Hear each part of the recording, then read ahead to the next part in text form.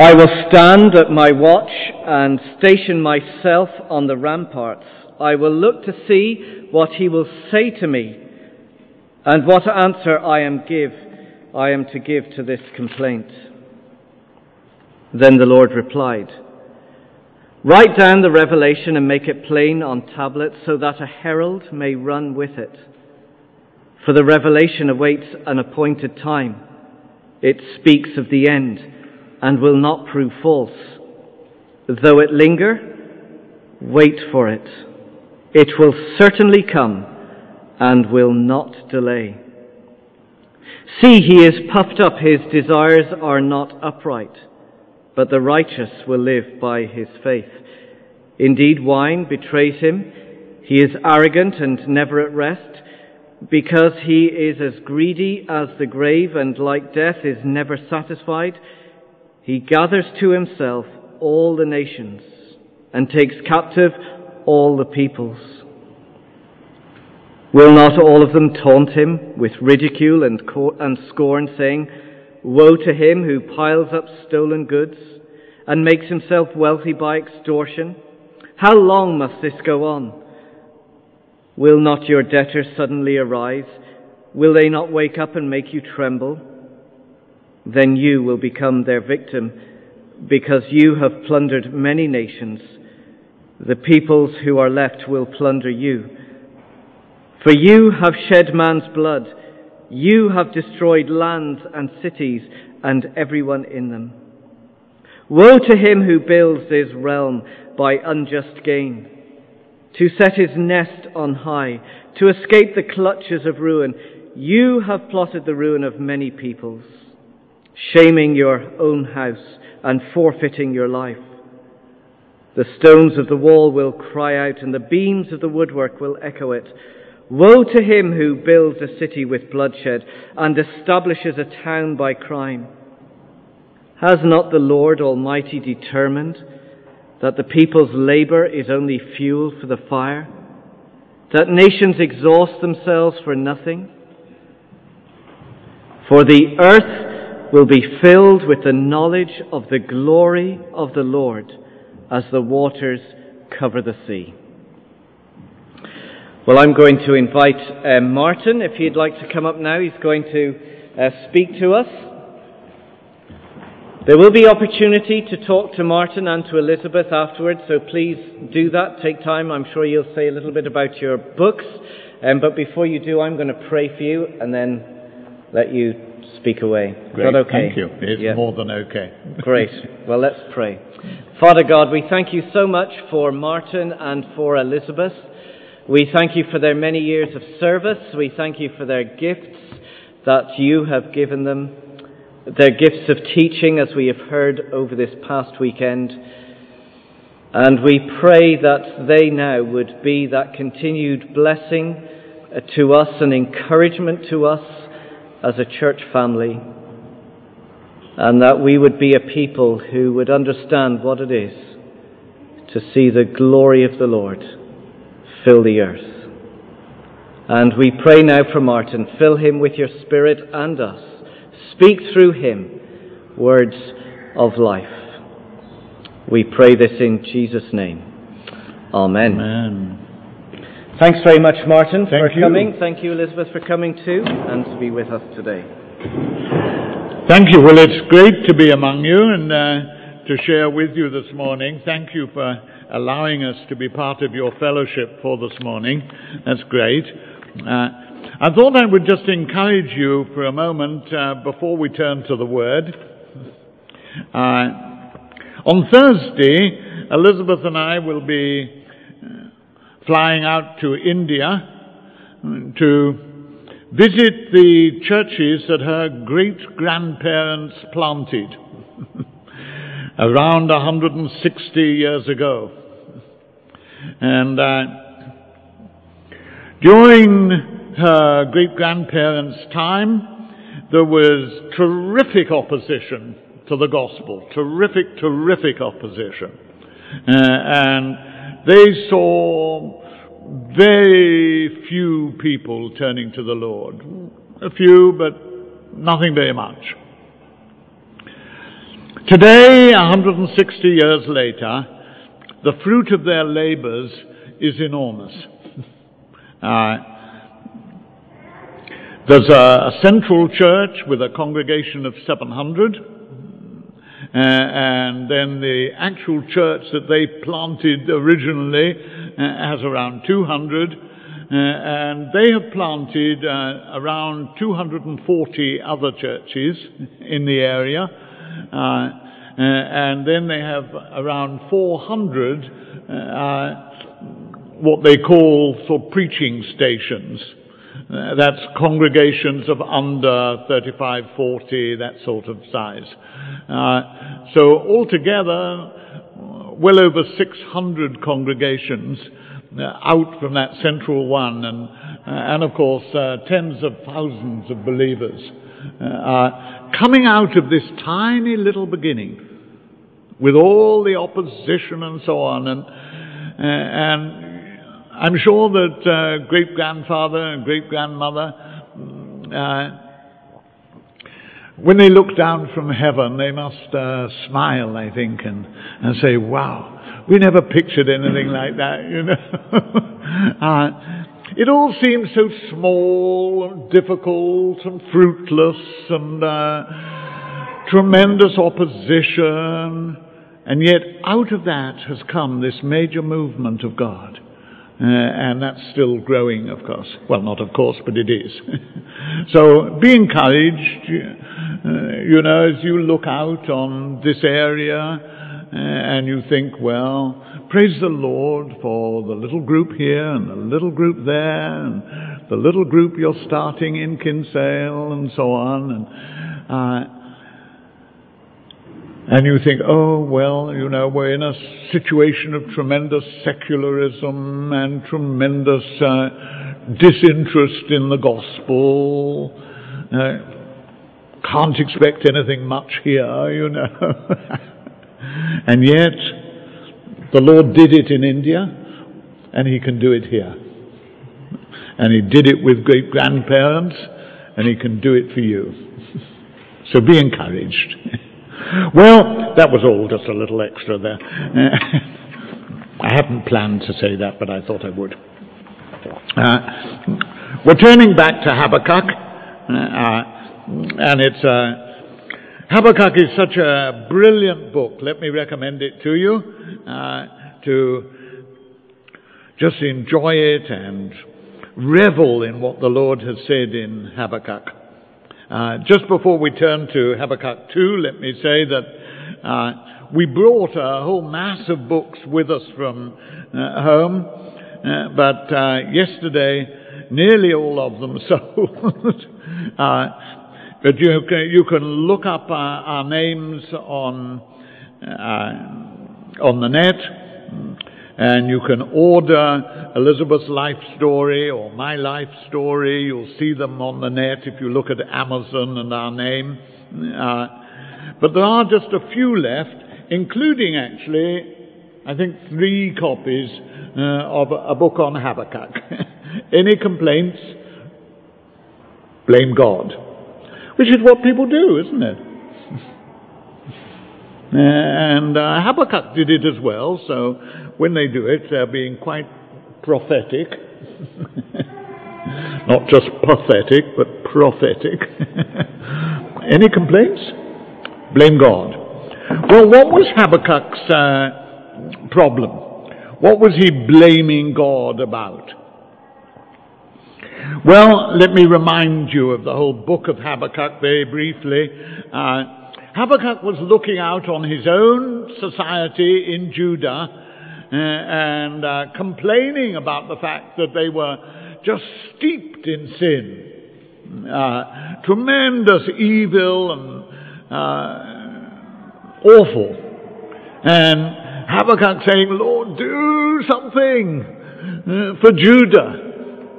And God says to Habakkuk, no, actually, I am doing something you don't think I am. I am at work. Perhaps you don't see it, but I'm at work not among your people. I'm actually at work among the nations, among the Gentiles, not just among Judah. And I'm doing a fantastic work. And then God shocks Habakkuk and says what he's doing. He's raising up the Chaldeans. And Habakkuk said, but Lord, you can't do that. The Chaldeans are even worse than Judah. And Judah, in comparison with the Chaldeans, is a set of innocents. The Chaldeans are a ferocious, cruel, evil, idolatrous people. Any other bad adjectives you want to find, you can apply them to the Chaldeans and they'll fit. And then God says, that's the people I'm raising up as my instruments. And Habakkuk says, well, you can't do that, God, because you're a holy God. You're so holy you can't even look on sin. And now you say you're raising up this appallingly sinful people as your instruments. How can you do that? And that leads us into chapter 2. And Habakkuk, with this complaint and questioning of God, Habakkuk says, I'll stand at my watch, chapter 2, verse 1, and I'll station myself on the ramparts. And you can picture an ancient city with its walls around and being the guard standing on the walls there, looking out over the fields to see if there are any enemies coming and seeing what's going on. Well, now, actually the words there could be related to a city and its walls, but it could also, the words actually used in the original, could also relate to a harvest field.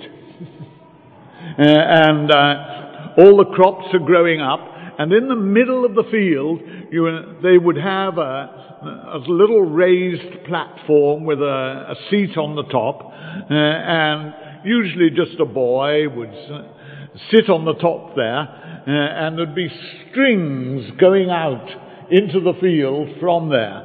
And the boy's job was to watch whether any birds were attacking the harvest.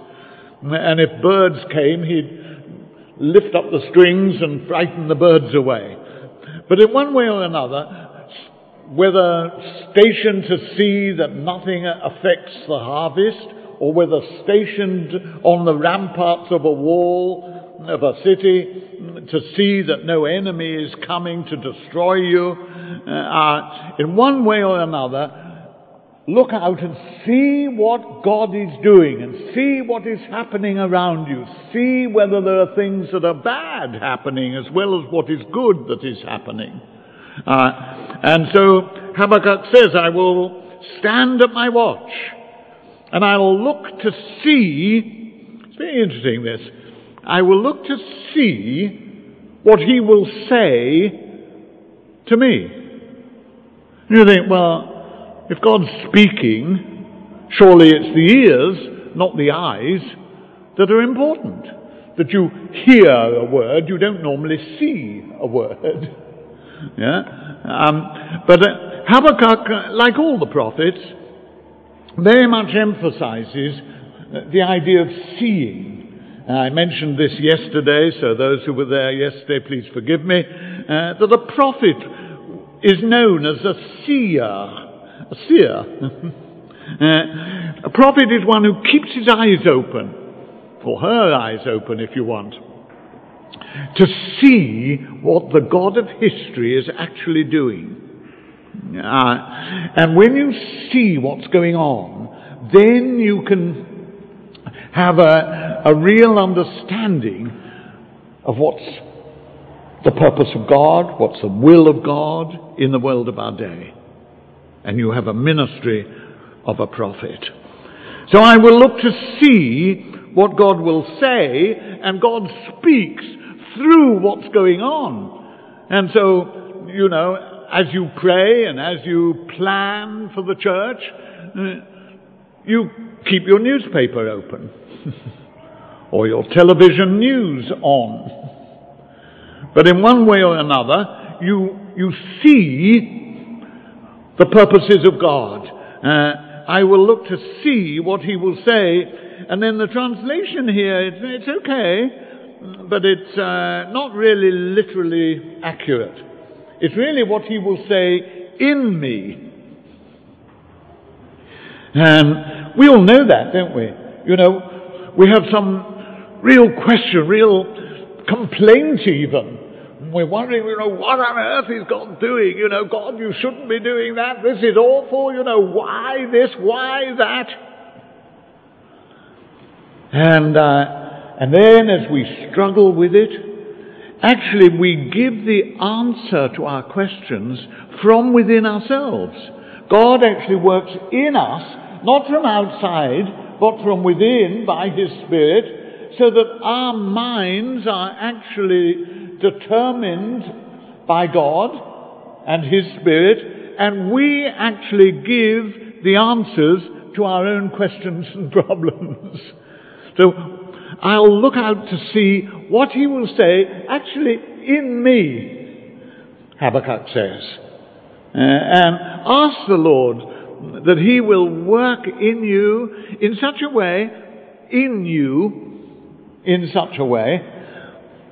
that actually you have the answers to questions, problems, situations that you face. I love the words of Paul. I don't find them easy, but Paul says, just in parenthesis, it's not a main point or anything, but in the Corinthian letters he says, we have the mind of Christ. Now, I find it very easy to turn that into a prayer rather than a statement. Lord, give me the mind of Christ.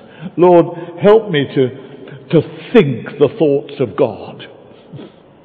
That my mind might work in God's way, with God's thoughts, so that I see things from God's perspective. And I very easily turn that into a prayer because frankly, I don't find it easy just to say with confidence, I think the thoughts of God. I have the mind of Christ.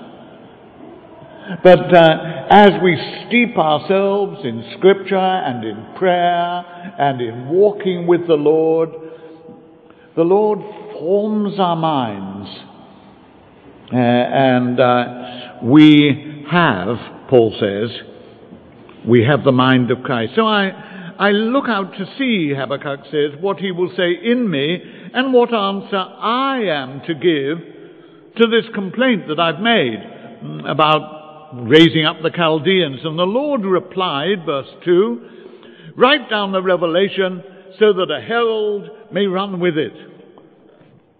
And again, if you look at the commentaries, it's got two possible senses there. One is that you write it, that Habakkuk should write down the revelation of God, and it should be so clear that the herald will immediately obey it and run with it. And that's something we want, isn't it? That the revelation of God, the word of the Lord, should be so clear to us and to the people around us, the people will jump to obey it, jump to follow the Lord in His purposes and His will. That the herald may run with it. But it's also got another rather amusing sense that Habakkuk should write down the revelation, and it should be so clear that a herald can actually run with the revelation. Of course, it was before books, it was tablets, but run with the tablets there. And when you run, everything bobs up and down, doesn't it? But it should be so clear that you can run and still read it. Well, whichever sense you take, the meaning is clear. That the revelation of God should be so clear that you obey it, you follow it, and you run to obey it. It's terribly un-European, this, and I do apologize. If I'm allowed to apologize for the word of the Lord. But, we immediately say, well, write it down on tablets or in a book, and let the revelation of God be so clear that we form a committee and discuss it. Or that we write it down, it's so clear that we'll spend a year praying about it. Now, please don't misunderstand me. I'm all in favor of praying about it. And I'm all in favor of having committees sometimes. Just in case you're somebody who sits on some committee or other. But actually, that's not the purpose here. What Habakkuk is saying, or what God is saying to Habakkuk, is it should be so clear that you get up and run to obey it. The Lord's revelation. Because, verse 3, the revelation awaits an appointed time. It speaks of God's final purposes, of the end, and it will not prove false. There's an assurance for us. And then I love the end of verse 3.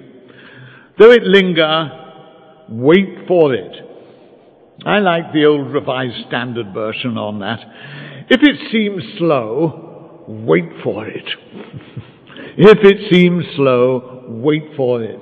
There's a sort of word one can write on a piece of paper and blue tack it on next to your bed or on your desk or somewhere where you see it. If it seems slow, wait for it. Though it linger, wait for it. We live in an age where we expect everything to happen immediately, don't we? If it doesn't happen by the end of today, then forget it. And God is just appallingly slow. My wife and I had a little smile this morning because she was holding my tie ready for me to put it on. She was patiently waiting. And I was doing all sorts of other things, and there she was with my tie, waiting and waiting. I said, "Oh well, that's what we married for, that you might learn patience."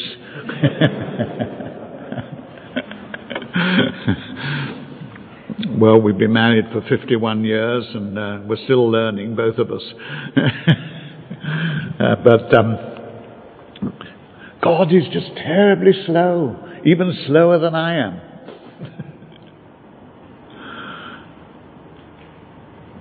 Frankly, if I'd been God, which fortunately I never was, just in case you weren't sure, but if I'd been God, the Messiah, the Savior, would have come a lot earlier. I wouldn't have waited all those hundreds and hundreds and hundreds of years for Jesus to come. I'd have moved history forward much more quickly. Now, you may feel, well, if I'd done that, if I'd had that power, Jesus would have come at the wrong time and the whole thing would have been a disaster. But I'd have moved it on, And I sometimes think of that blank page between the Old Testament and the New Testament, and that blank page represents 400 years of divine silence. 400 years between Malachi and the coming of John the Baptist.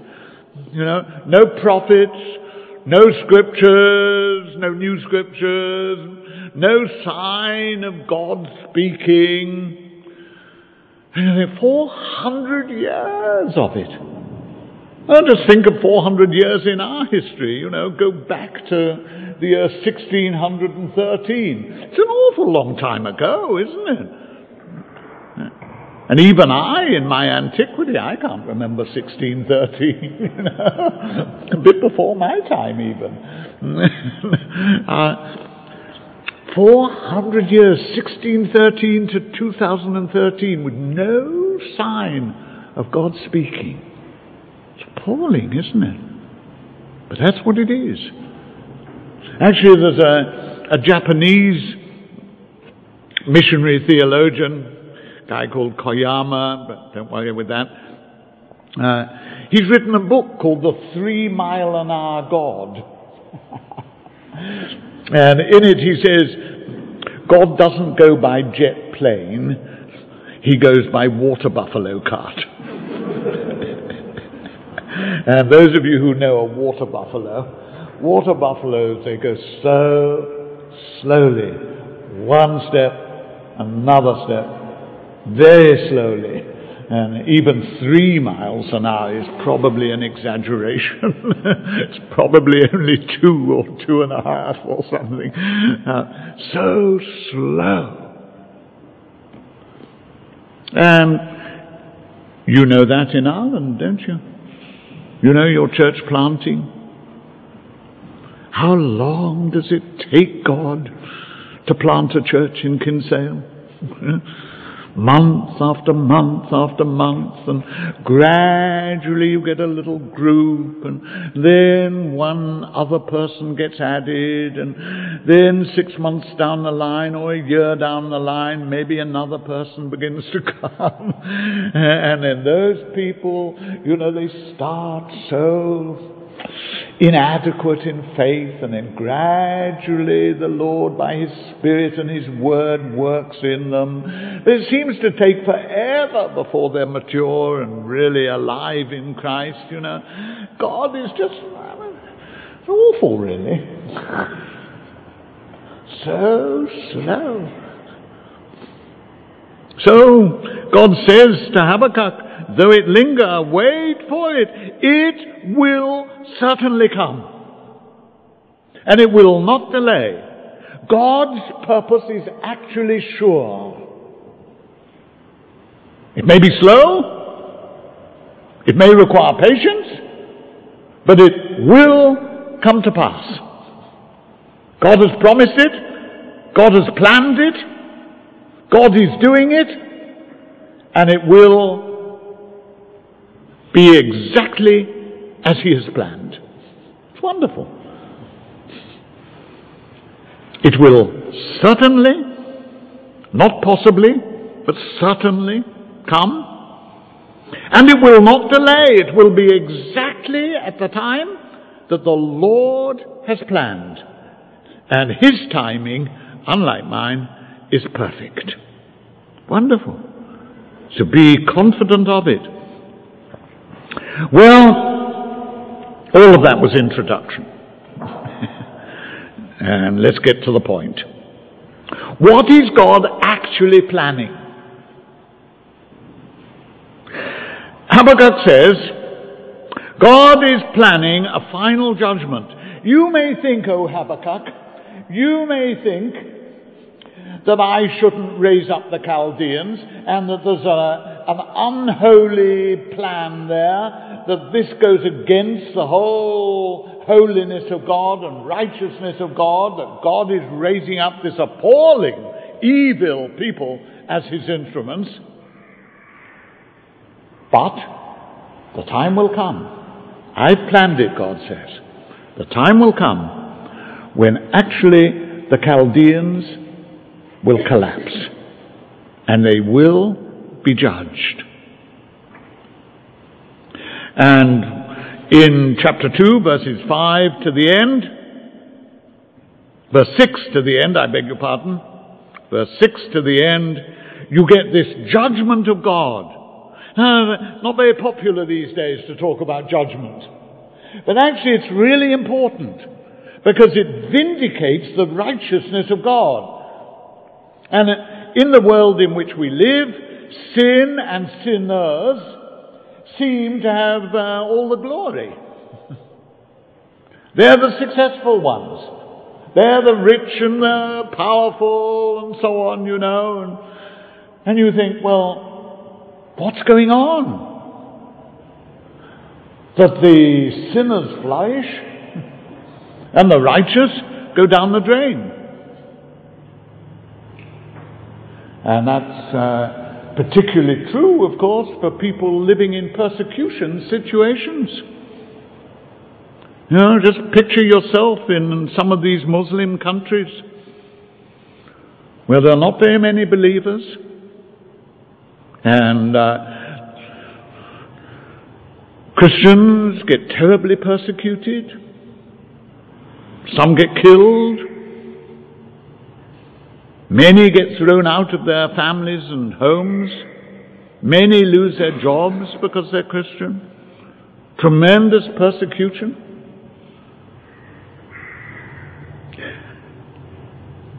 What a situation where you begin to think, well, it's the opposite of prosperity theology. It's a failure theology, a suffering theology. But then we follow a suffering Saviour, don't we? A suffering servant. Amazing. Just the opposite of prosperity. But there will be a vindication where actually the powerful will go down the drain and the people of God will be lifted up and rewarded. That's God's promise. They seem so powerful, so successful now, with everything going for them. But judgment is coming, and the righteous rule of God, the kingdom of God, will finally prevail. And so you get in chapter 2 a whole series of words of judgment. Woe to you who, woe to you who, woe to you who. And I don't want to go through all the woes, but you can do it for yourselves in chapter 2, verse 6. Woe to him who piles up stolen goods, etc. And in verse 9, woe to him who builds his realm by unjust gain and sets his nest on high to escape the clutches of ruin. And verse 12, woe to him who builds a city with bloodshed. And verse 15, woe to him who gives drink to his neighbours, pouring it from the wineskin till they are drunk. Very modern, isn't it? The final one in verse 19, woe to him who says to wood, come to life, or to lifeless stone, wake up. Can it give guidance? It's covered with gold and silver. It looks wonderful. But actually there's no breath in it. What a contrast with verse 20. But the Lord. But the Lord. Lovely words. But the Lord, the contrast, is in his holy temple. Let all the earth be silent before him, because he is the sovereign Lord, in control of everything. Well, in the midst of all that judgment, we get the very well-known, amazing, positive verse of verse 14.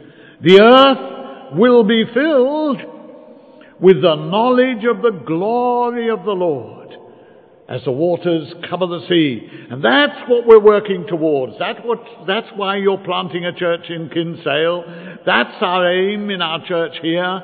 That's our aim as Christians, that the earth may be filled, and it's a promise, the earth not only may be filled, but will be filled with the knowledge of the glory of the Lord. And it's really complete as the waters cover the sea. I want to go through that verse with you. The earth. Martin Luther, in the Reformation, added to Scripture in order to underline it. And Scripture talks about being justified by faith, and Luther added the word by faith alone. Now, of course, if you're really going to be biblically acceptable, you have to do it in Latin. So, not just fide, by faith, but sola fide, by faith alone. Yes. Well, if Luther can add to Scripture, so can I.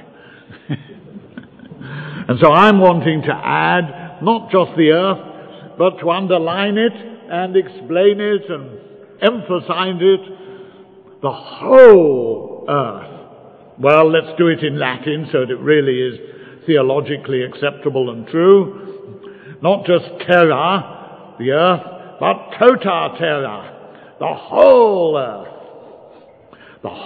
earth will be filled with the knowledge of the glory of the Lord. I love that. Yeah. Saudi Arabia, wow, will be filled with the knowledge of the glory of the Lord. Amazing. Can you picture that? Saudi Arabia, so strongly Muslim, so fanatically Muslim. But Saudi Arabia will be filled with the knowledge of the glory of the Lord. Well, we were talking about Laos, one or two of us just before the service. And Laos will be filled with the knowledge of the glory of the Lord. And you think, can Laos be filled in that way? Surely not. It's impossible to conceive it. But this is the promise of the Lord. Though it linger, wait for it, and work for it, and pray for it. Laos will be filled with the knowledge of the glory of the Lord. Ireland will be filled. Your particular town will be filled with the knowledge of the glory of the Lord. And Elizabeth and I live in a little village called Stansted Abbot. Stansted Abbot? No, that's too much of a miracle. But Stansted Abbots will be filled with the knowledge of the glory of the Lord. Your street will be filled with the knowledge of the glory of the Lord. It's fantastic, isn't it? Wait for it. It's coming. Though it linger, wait for it. The whole earth will be filled, not just one or two here, and one or two there, and a little bit here, and a little bit there, and a tiny fellowship here, and a tiny fellowship there. No, it will be filled. It's a strong word. It's a word, actually, same basic word as you get in Romans 11. The fullness of the Gentiles. The mass of Gentiles, non-Jews, will be brought in. Wonderful. Yeah? Multitudes of Europeans and multitudes of Africans and multitudes of Asians and multitudes of this country and this town and that town in their crowds. What the book of Revelation talks of as the 144,000. Amazing. 1,000 is always in Jewish thought a huge number. Limited, yes, it's not everybody, but it's a vast number. The thousands coming in. Wonderful. We look forward to it, don't we? We'll be filled.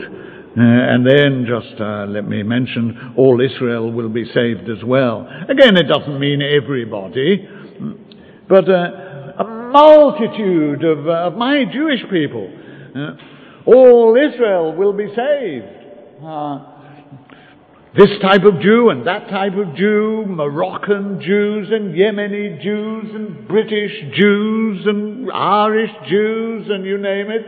Any other Jews you like to think of. Ashkenazic Jews, if you know a bit about Judaism and Jewish life. And Sephardic Jews and Indian Jews and Ethiopian black Jews and Chinese Jews, etc., etc., etc. All Israel will be saved. I look forward to it. Wow.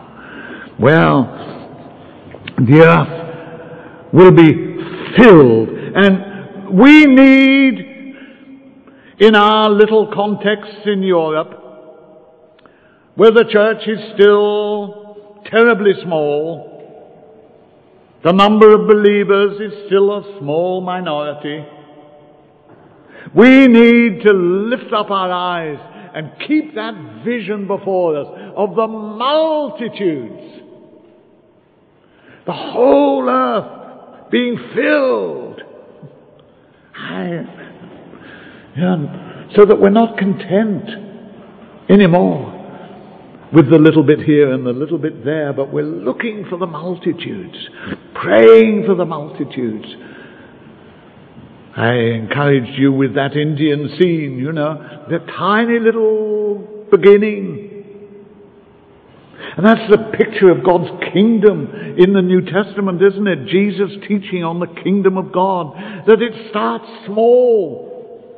A tiny little bit of leaven, but it grows like leaven does, and it leavens the whole lump. And the big tree of the kingdom, with all the birds of the air, the nations of the world, finding their shade under the branches, the great kingdom tree. But it starts as a tiny little seed. And that tiny little seed grows and grows and grows until it becomes a great tree. The kingdom of God starts small. Well, of course, that's the picture of the Christian life, isn't it? New birth. And most of us, when we're born, are relatively small. I don't know, were you born as a great big adult, 6 feet tall? I don't think so, poor mother. But no, we're born small, and then we grow and grow and we develop until we're full size. And some of us grow beyond that and get obese. But no, that growth, and we're looking for it. Now, of course, having lived and worked in Asia and in the great churches there, and seen the multitudes turning to the Lord, it's easier for us because we've seen it in different places. But let's look for it here in Ireland. Let's look for it all over the world, that the multitudes of the whole earth may be filled with the knowledge of the glory of the Lord. To know the glory. And knowing in the Hebrew has the idea not just of an intellectual knowledge and understanding, but it's a total relationship. We would say in English of the head and the heart. In every part of us, relating to the glory of the Lord. It's actually the word, but it's the word that's used for sexual relationship. A man knows his wife. There's not just something intellectual there, is it? There's something a little bit more than that. It's a relationship of the totality of your being. The whole of you, the emotional, the physical, the spiritual, everything else that we are, relates together. Yeah?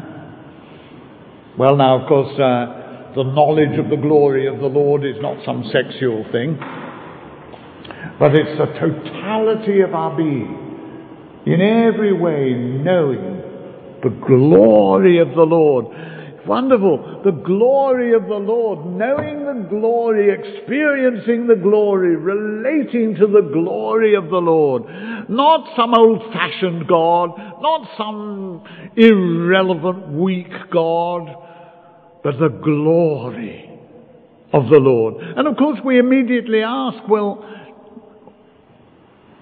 as followers of the Lord, as the ambassadors of the Lord, what sort of Lord are we taking to the people of Ireland, or as we go overseas to the people elsewhere? What sort of Lord are we taking? Because we do take the Lord wherever we go, whether we like it or not, and whether other people like it or not. The only question is, what sort of Lord are you taking? You know, Christopher Columbus is not one of my favorite church heroes. But Christopher Columbus wrote a journal. Most of it, sadly, has been lost, or maybe fortunately, I don't know. But in the remnants of his journal, there's one passage where he glories in the fact that he is crossing the oceans, taking Christ wherever he goes. And he rejoices in his name, Christopher. And those of you who remember your Latin, which of course used to be fluent in the good old days, but Christopher, the one who bears Christ, who carries Christ. You know, all of us are Christophers. No, actually all of us are saints as well. So all of us are little St. Christophers. Isn't that nice? So when you come to the fellowship here next Sunday, you can say to each other, "Good morning, St. Christopher." So that'll give you safety on your journeys.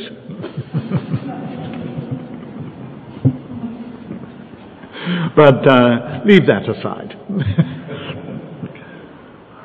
We are Christophers.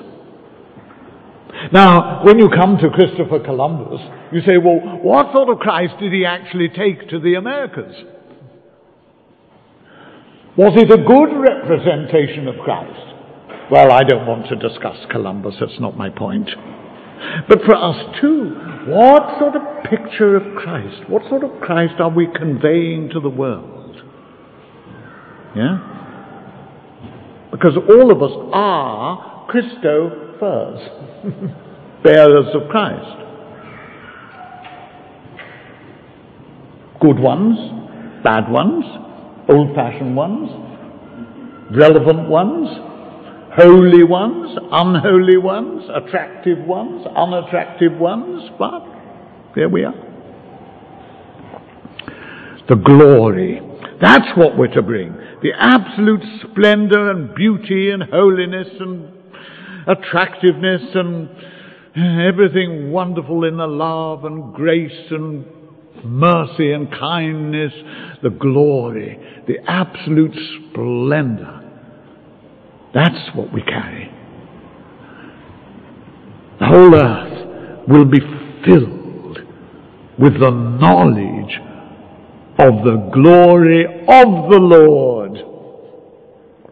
Not of us, not of our church, not of our type of Christianity, not of anything else, but the glory of the Lord himself. Well, sisters and brothers, that's the promise of God. That's what is going to take place. The earth will, no doubt about it, will be filled with the knowledge of the glory of the Lord, as the waters cover the sea, totality of it. Let's work for it, let's pray for it, let's expect it, and pray God that increasingly we may experience it. And so may the Lord richly bless us as we work for and pray for his purposes, his plans for the whole earth. Amen.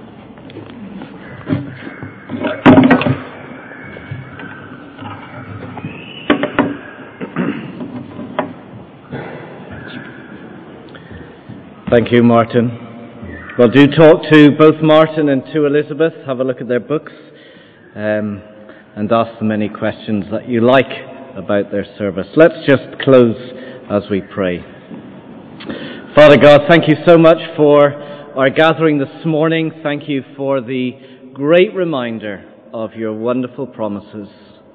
Keep us faithful. Keep us looking. Give us eyes to see all that you are doing and saying to us today. In Jesus' name we pray. Amen.